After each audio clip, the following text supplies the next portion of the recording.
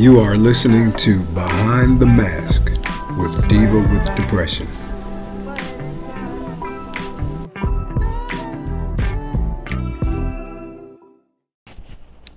Hey guys, welcome to another episode of Behind the Mask with Diva with Depression.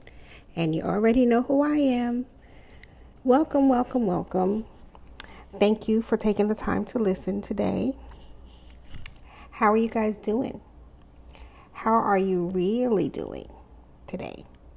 Remember, you're not supposed to lie to me. We have to start telling the truth from now on so we can know people where we're at and how we want them to treat us. So if you're not feeling well, then say it. And if you are feeling well, say that too, so we know how to move forward. I've been having a rough time. I'm being honest with you. The last couple of weeks have been a little, haphazard for me. I'm having problems with one of my meds, as usual. But of course, we'll discuss that at a later time because I have stories for days about mental illness and the medications that go with it. And so I'm just waiting for my next appointment to sort of get on track again, hopefully with a different medication that'll give me a little bit of oomph. My emotions have been all over the place. I'm crying every 5 minutes. I'm angry every 5 minutes. I'm sad every 5 minutes. And most of the times they come at the same time. So it's been hell. But I'm here. And so that's a good thing. I get to chat with you guys today. I'm still a hot mess though. I don't know if people identify with that having a mental illness alone is a struggle. Having a physical illness alone is a struggle. But having both at the same time, it's rough. Hope and happiness is hard to come by when your head is not feeling well and your body is not feeling well. I'll give you an example of, people say that exercise helps with mental illness. But if you have a physical illness and you can't exercise, you're sort of at a catch-22. And I don't think that people really understand that, your brain is strong enough to stop you from getting out of bed. But if you are lucky enough to get out of bed, sometimes your body is not strong enough to do all of the things that you want to do. So it can be tough sometimes, but we don't give up hope. We do what we can. And that's all you have to do is do what you can.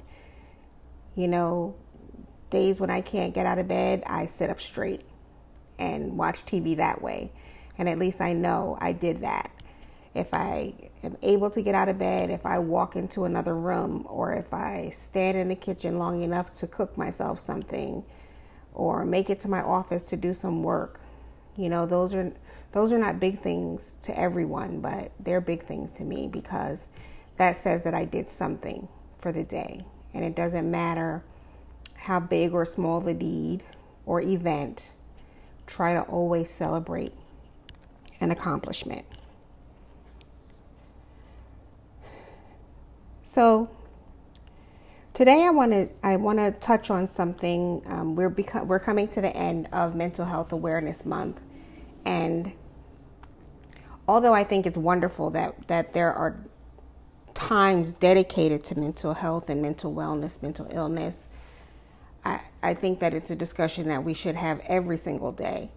However, since we are highlighting mental health awareness this month, I want to make sure that I get this topic in, because I feel like if I get it in during the month of May, it'll get more traction and it'll bring more awareness to what I'm going to talk about next.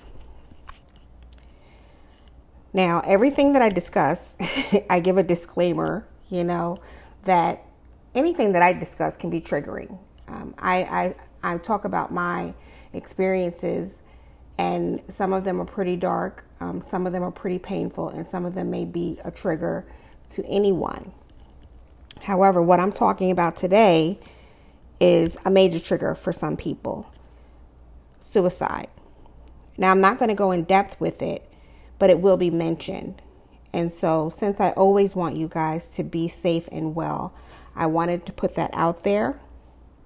And of course, if you are feeling like, hopeless, helpless, always reach out to someone. My information is in the tagline. And at the end of this session, I'm going to give you some resources to contact if you're feeling low. So what I'm going to do first is I'm going to, I'm just going to get into it, okay? I'm not going to prolong it. Maybe if I die, they will be satisfied. He'll figure out that he loves me, and she will see how life is when I'm not doing everything. Your brother tried to kill himself. Call the hospital. Ma'am, this is not the first attempt. You cannot take her home. Miss, I cannot reveal too much, but you need to get here immediately. Now, those are 3 scenarios from my life. But you know what they all have in common? They were all circled around teenagers that are struggling with mental illness. I'm going to give you some numbers. And this was as of 2011. According to the CDC, adolescent boys aged 12 to 17 years old were more likely than girls to die by suicide. Adolescent girls were more likely than boys to have depression or an alcohol use disorder. And you guys know that I don't always read from, I try to go off the book, but I want to give you a peek into what the numbers reveal. And some of these numbers are pretty old. Like I said, that was 2011. This is from another site. Mental illness can strike anyone at any time in their life, but half of all mental illness begins by the age of 14. And that's according to the World Health Organization. Another site, half of all mental illness begins by the age of 14, but most cases go undetected and untreated. Suicide is the second leading cause of death among 15 to 29-year-olds. Harmful use of alcohol and illicit drugs among adolescents is a major issue in many countries also.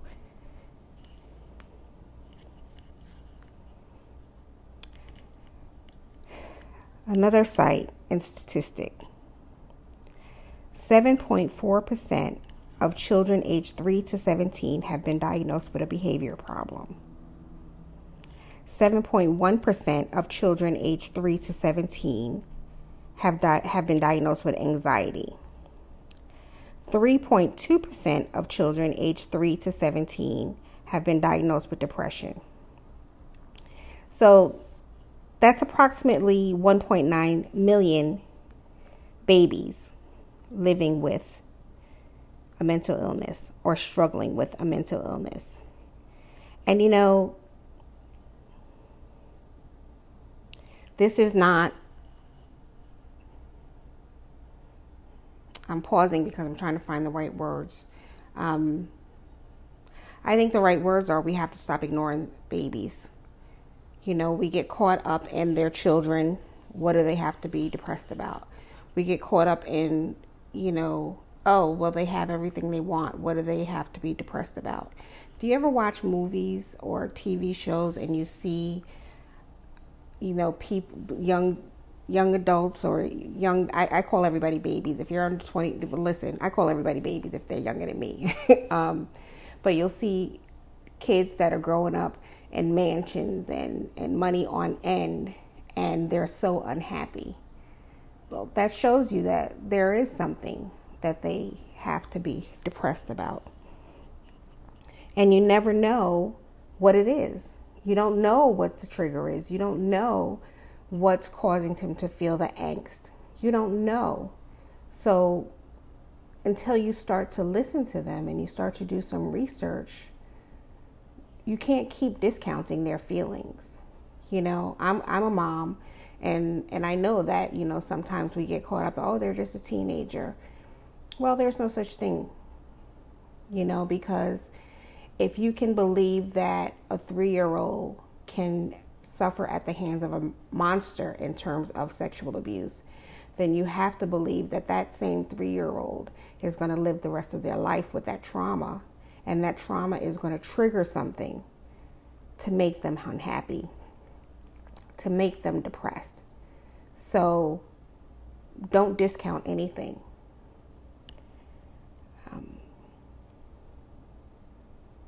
So since I spewed my numbers for today, and really, like I said, that was just a guideline. Some of those numbers are from 2011. I think I saw some was from 2008.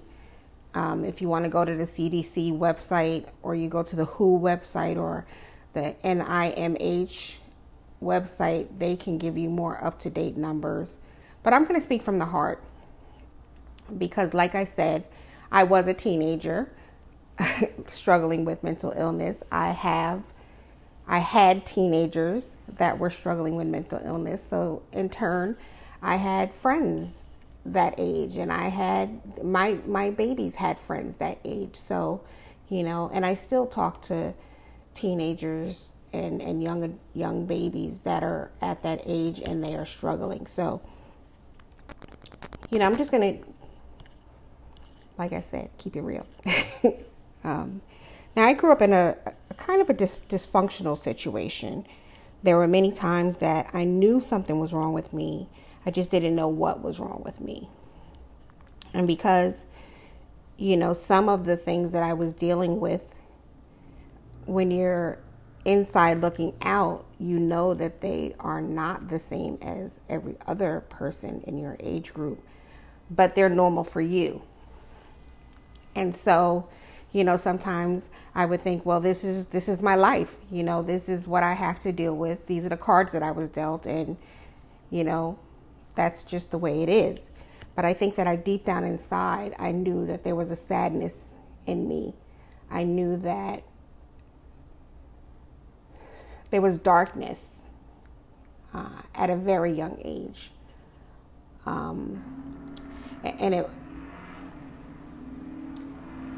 you know, I don't know how to describe it. All I can say is, when you know, when you're living it, you know. And I didn't have anybody to talk to about it. You know, you can, you know, share general things with your friends in your age group, but, you know, everybody's going through their own thing, and they may not understand how severe your darkness is, or how severe your pain is. And I also didn't trust anyone. You know, trust is a big thing for me, and it's something that I don't have a lot of. And I know that I can say that from an early age, I didn't trust people. And I'm sure that the reasons why will come out later, but I didn't trust anyone. And then if I did trust someone, I didn't trust them not to tell my mom. Because, you know, sometimes I think that parents are a little bit more aware nowadays, so they sort of know when they have to involve a parent and when they don't. I believe at my age, at that time, you know, when you share certain things with another adult, they immediately would go to your parents. And since I grew up in the what goes on this house stays in this house generation, I knew that if what I shared with someone else about how I was feeling or what I was experiencing got back to my mother, she was not going to handle it gracefully. And I was terrified of that too. And so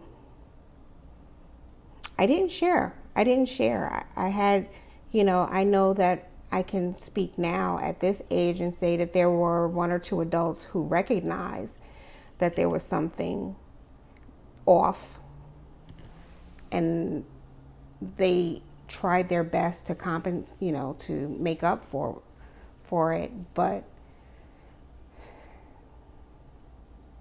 I don't think anyone understood. My father, he had a window at different times into things that were going on and the things that I was struggling with.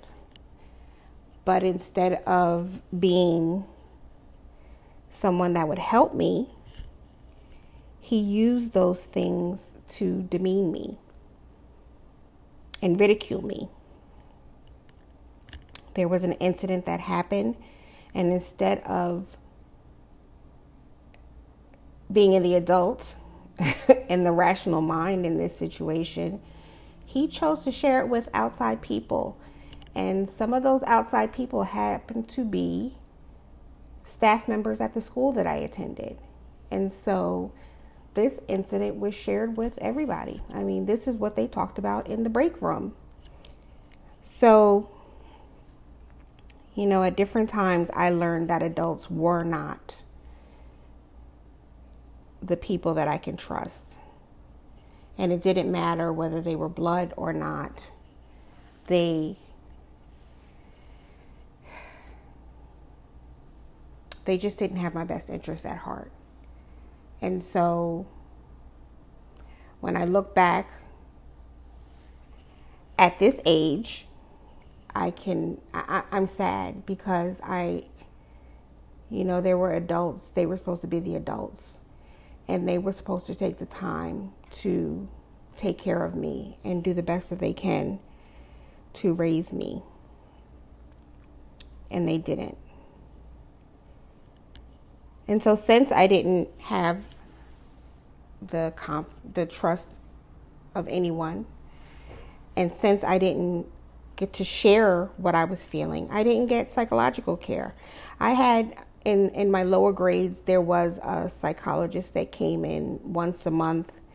But like I told you guys before, I didn't talk. And if I did talk, I definitely was not sharing what I was feeling or what I was going through. So it was really just a matter of him going in through the motions, when he came in every week. And after a while, that ended, so I'm not sure, what happened. But I do know that since I didn't have any care and I didn't talk to anybody, taking my life was a constant thought. I felt like things would be better if I wasn't here. And that's at a young age all the way up until now. I still feel like that sometimes. And I don't know why I really never attempted to do it. But I didn't. And I don't know why I never tried in my adult life. Prior to having my kids. I know after having my kids, anytime that thought entered my mind, I would, I knew that I had to be here for them. Now, the first example that I read to you about my brother attempting at age 19, he attempted to take his life. And that was the call that I got from my mother. And we were in 2 different states at the time. And up until now, my brother and I have never had the discussion about what his mindset was at that time. I just know that it happened. He made it. He was smart, and he, after he made the attempt, thank God he reached out to his girlfriend at the time, and he got to the hospital in time. But can you imagine being 19 years old and being in such darkness and in such pain that you feel like that's the only choice that you have?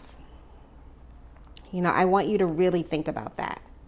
And then I want you to look around at the 19-year-olds that you know and think about the things that they say and the things that they do, the things that they don't say. What do you think? Do you think that there's cause for you to maybe reach out to them? I want you to really pay attention to that. We're going to start with 19 years old. So look at all the 19-year-olds in your life and see what you come up with. Because I know for my baby brother, one of his nicknames that I always had for him is Marmaduke. And if you're old like me, you'll know that. That's a cartoon about a dog who was just so lovable. And my baby brother was just lovable. And he was always kissing someone and loving on someone. And so, to think that he was in that pain, although we grew up in the same environment and struggled with some of the same things, I still couldn't believe that this bundle of joy was in that much pain. Then, that's my 21-year-old speaking about my 19-year-old brother. Now I know that there were reasons. And some of the signs were missed. And also, the what goes on in this house stays in this house situation was at play. So I'm sure that's part of the reason why he never shared. But that was at 19.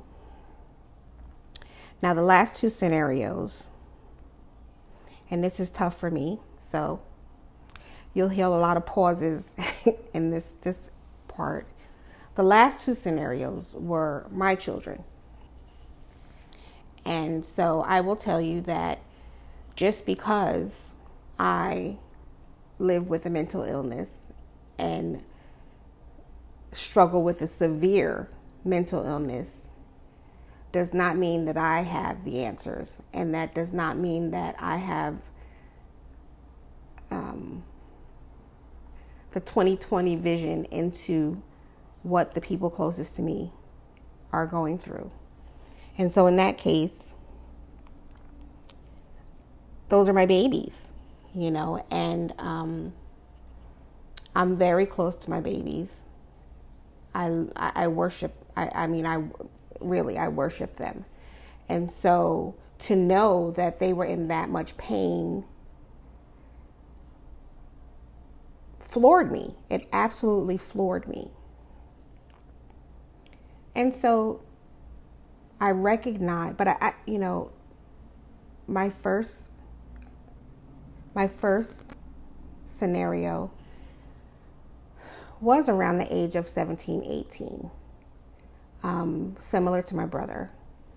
So there were signs, there were definitely signs that I noticed that something wasn't right, or I don't even want to say right. I just know that they weren't the way I thought that they should be. I guess when you're surrounded by children and their friends, and you sort of see how one child acts compared to another child, you sort of come to this conclusion about what's right and wrong. And I think that when it comes to parenting, there is no right or wrong. However, I did notice that there were signs that she was struggling. And in some cases, I did what I could to alleviate some of that pain. But we're human. Even though we're parents and we're supposed to be superheroes, we're still human. And there are some things that we cannot control. And so I couldn't control my first child spiraling into the tunnel that I live in right now. I couldn't catch her before she fell. And that's something that that will definitely stay with me for the rest of my life. But I'm sharing this because I want you guys to know that we can't see everything, and we can't save them from everything. We can't shelter them from everything. And so if you see things that are out of place, get help, because there's a quadrillion billion babies around the world. So that means that there's a quadrillion billion parents around the world, and none of us are perfect. And so what you may feel ashamed to share might be something that another parent is going through. We have to start talking, not just to save ourselves, but to save our children. The last scenario was my youngest, and again, I had no idea. I knew that school was stressful. I knew that she strived for perfection in everything that she did. And sometimes when you're struggling with perfection, you're so hard on yourself and you beat yourself up so much. And ask me how I know is because that's me. And I know how I was at that age. And when you are 16, 17, 18, 19, I want to say, I'm going to stop at 18 because you're still in high school sometimes at 18 years old. And you want to be the best because you think that every other person in high school is the best. And so you want to be the head cheerleader because, you want to impress others, or you want to feel like, that's where you need to be. You don't want to be ridiculed. I mean, let's call it what it is. Young people can be cruel sometimes. And so if you're not dressed the way everybody says you should be dressed, they're going to talk about you. If your hair's not done the way it's supposed to be, they're going to talk about you. If your grades are not what they should be, what they think it should be, they're going to talk about you. And so, I want you to think about that, because as an adult, we don't like people talking about us. As an adult, we don't want to feel like we're inferior. So what makes you think that a baby would know how to process those feelings? They don't. They don't know what to do with it. They have no idea what to do with that. I think about, I was bullied from the second grade through high school. And we're not talking about someone pulling my hair. We're not talking about, a name call here or there. I had physical interactions. I was in life-threatening situations because of bullying. How do you think someone is supposed to process that? Because you don't know at a young age that bullying doesn't have anything to do with you. You think that everything has to do with you. They don't like me because there's something wrong with me. And so my youngsters at a young age were feeling that pain from every area. And I don't share their story. I don't share the specific story because that's for them to share. And They will in their own time, and they will talk about it in their own time. And I haven't at this point asked them where their mind was at that exact time. But we have had general discussions about mental illness and young adults. And both of my children are very sensitive to others around them when it comes to mental illness. And so we have loads of discussions about it. And I always ask them before I write about young adults and mental illness, what are some signs to look for? What are some things that they wish I would have done differently? What are some of the things they wish that I would have recognized before it got too far?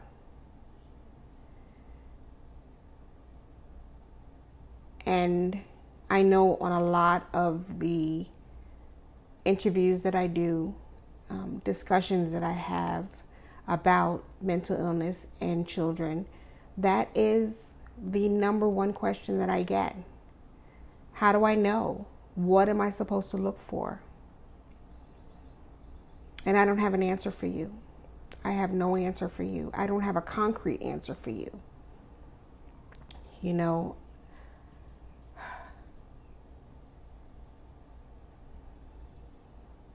parenting is hard, off the rip.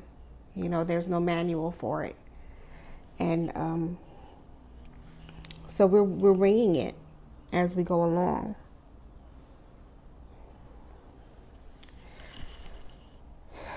So I'm going to give you some of the things that I noticed with mine.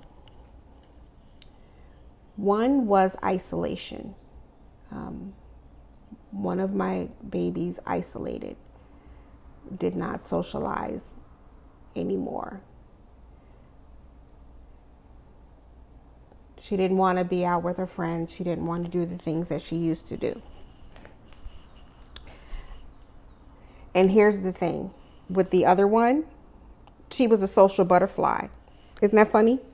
I was always, taking her to a friend's house or picking her up from a friend's house. So, one was isolated and one wasn't. You see what I'm saying? It's so different. The sleeping a lot, that was something that I noticed in both. But I'm a night owl, and my babies are night owls too. So we don't come alive until after 5 or 6. So, it was hard to pinpoint. But what the typical come home from school after a day, come home from school, take a nap, and then get up and do homework and eat dinner and, go through your regular routine. That when that is different from coming home from school and just sleeping until 1 or 2 o'clock in the morning, and then, struggling to get yourself prepared for the next day. So that's a big thing.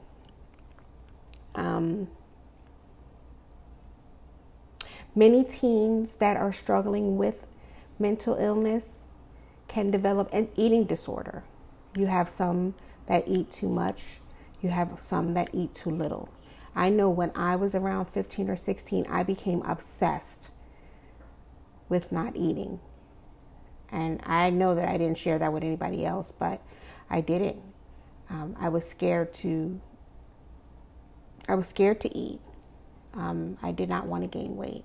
And I never developed an eating disorder, but I know that there were patterns there that could have gone in a darker direction.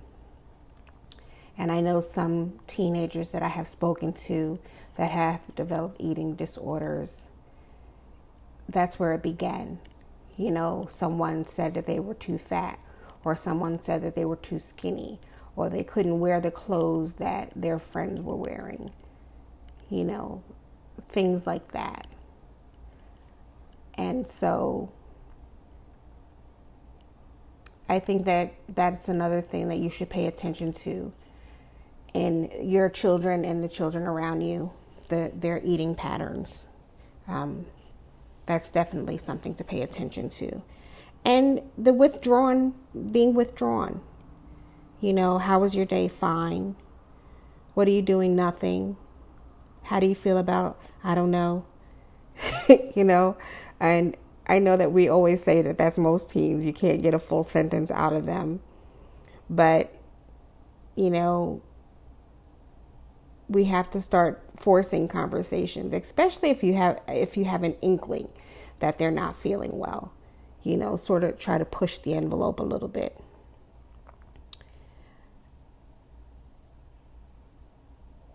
I think what it comes down to is that we just have to keep talking to them, keep sharing with them. Don't be ashamed to share your experiences with them.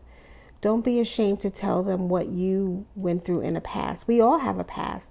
We've all done some things that, we may not be too proud of, but they can be a testimony to your children or the children around you. The bullying incidents that I went through were embarrassing for me.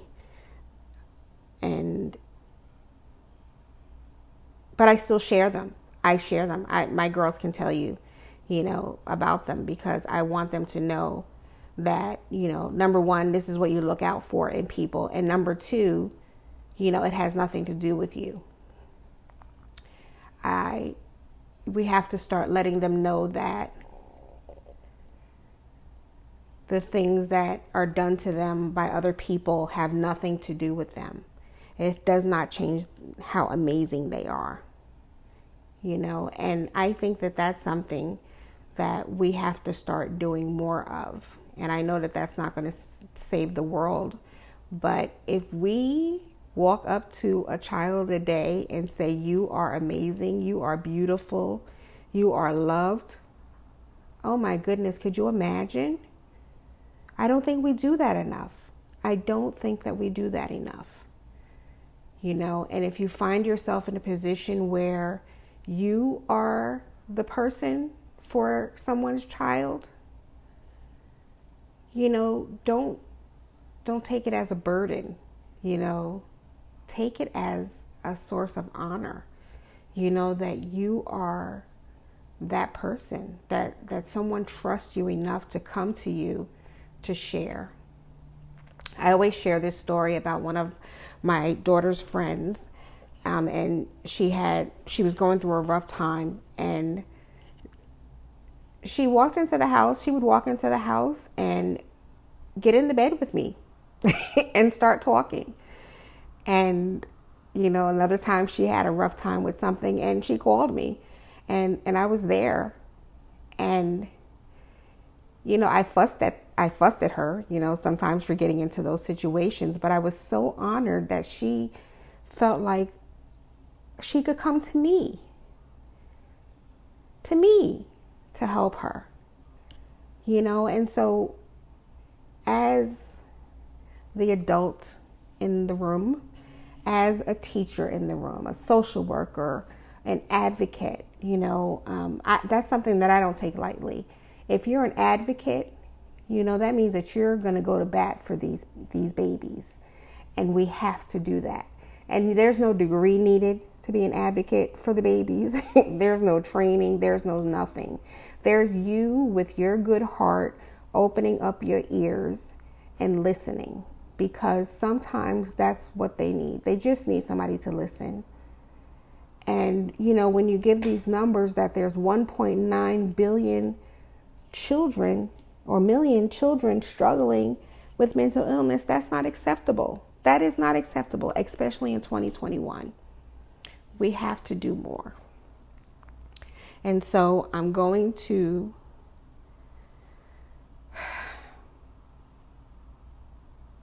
keep saying that we're not perfect, guys. We are not.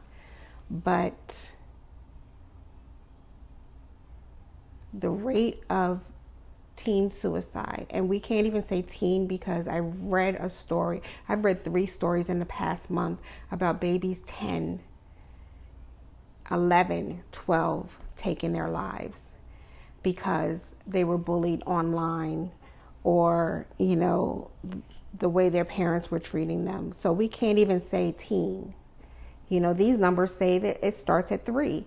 And damn it starts at 3, because I know how I felt at 7. I know how I felt at 9 and 10. So, we got to listen to we've got to listen to them. The numbers are too high. So start listening, start monitoring. I talk to a lot of parents, and, I watch a lot of the ID channel. I'm an addict. And you start to see these shows when children are missing, and the parents will say, "Oh, I don't know who that friend was. I don't know who they were going out with." Not in my house. My favorite line is, "I need the social security number so I can do the FBI background check, because y'all not taking my babies nowhere and I don't know who they're going with." Listen, both of my kids are adults, and I still need to know where they're going and who they're going with. So, no, don't let your kids have people involved in their lives and you don't know who those people are.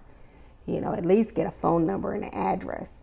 So, if something happens, you can contact them. Reach out to other parents, and let them know if you see something different in your child. Talk to one of your friends that's also a parent that may or may not be in the same age group, and you guys can discuss it together and come up with a solution and see where you're at. But don't give up, on your children. Don't give up on yourself. Don't beat up on yourself. Just start talking more, start listening more, start, checking their social media habits. I know that can be hard because, they don't want to give up the passwords. They don't want to give up their iPhones. But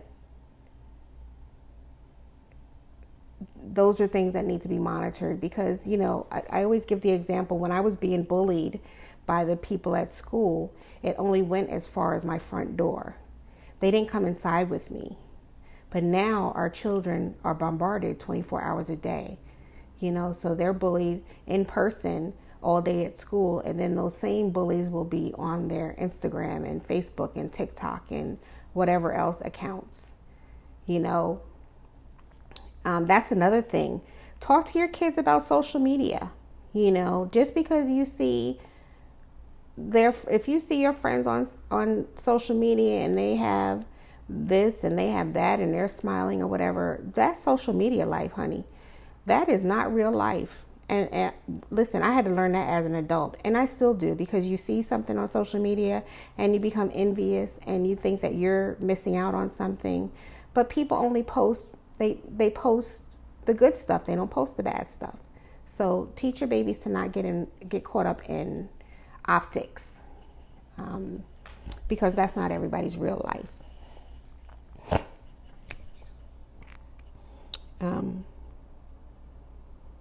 It's tough. I'm going to tell you that it was tough living that life as a teenager, and it was tough as a parent watching my teenagers live that life. So we just have to breathe, and we have to be more aware going forward. And like I said at the top of the episode, I'm going to give you some more resources. The suicide prevention hotline is 800-273-TALK. That's 800-273-8255. The crisis text line is 741-741.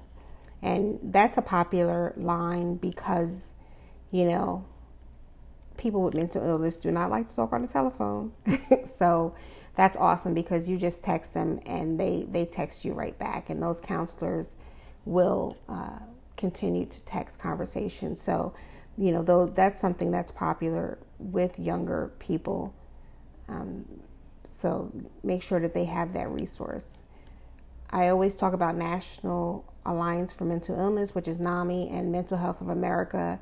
They both have hotlines, and you can call those hotlines and they will make sure that you get the resources. that you need. But if you have to paste this on your refrigerator, make sure that your children have these numbers in their phones. Make sure that they have access to it. Please do. Please do. Let them know that they can access some of these resources on their social media pages, and that will let them know that it's okay to reach out to someone and to talk about things.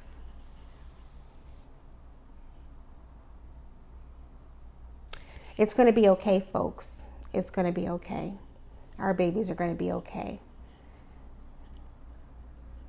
So today I just want you to go hug a baby, go listen to a baby, go sit next to a baby, and just sit there with them if that's what they need.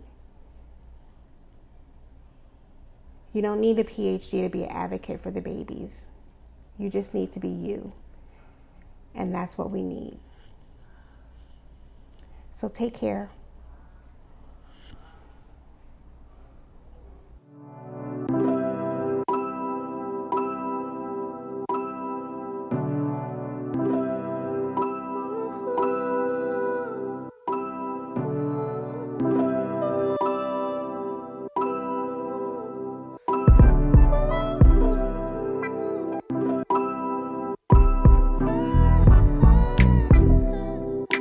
Darkest hour, I wanna come for you. I know you've been alone. Oh, where do you go? In your head when in the real world is snow.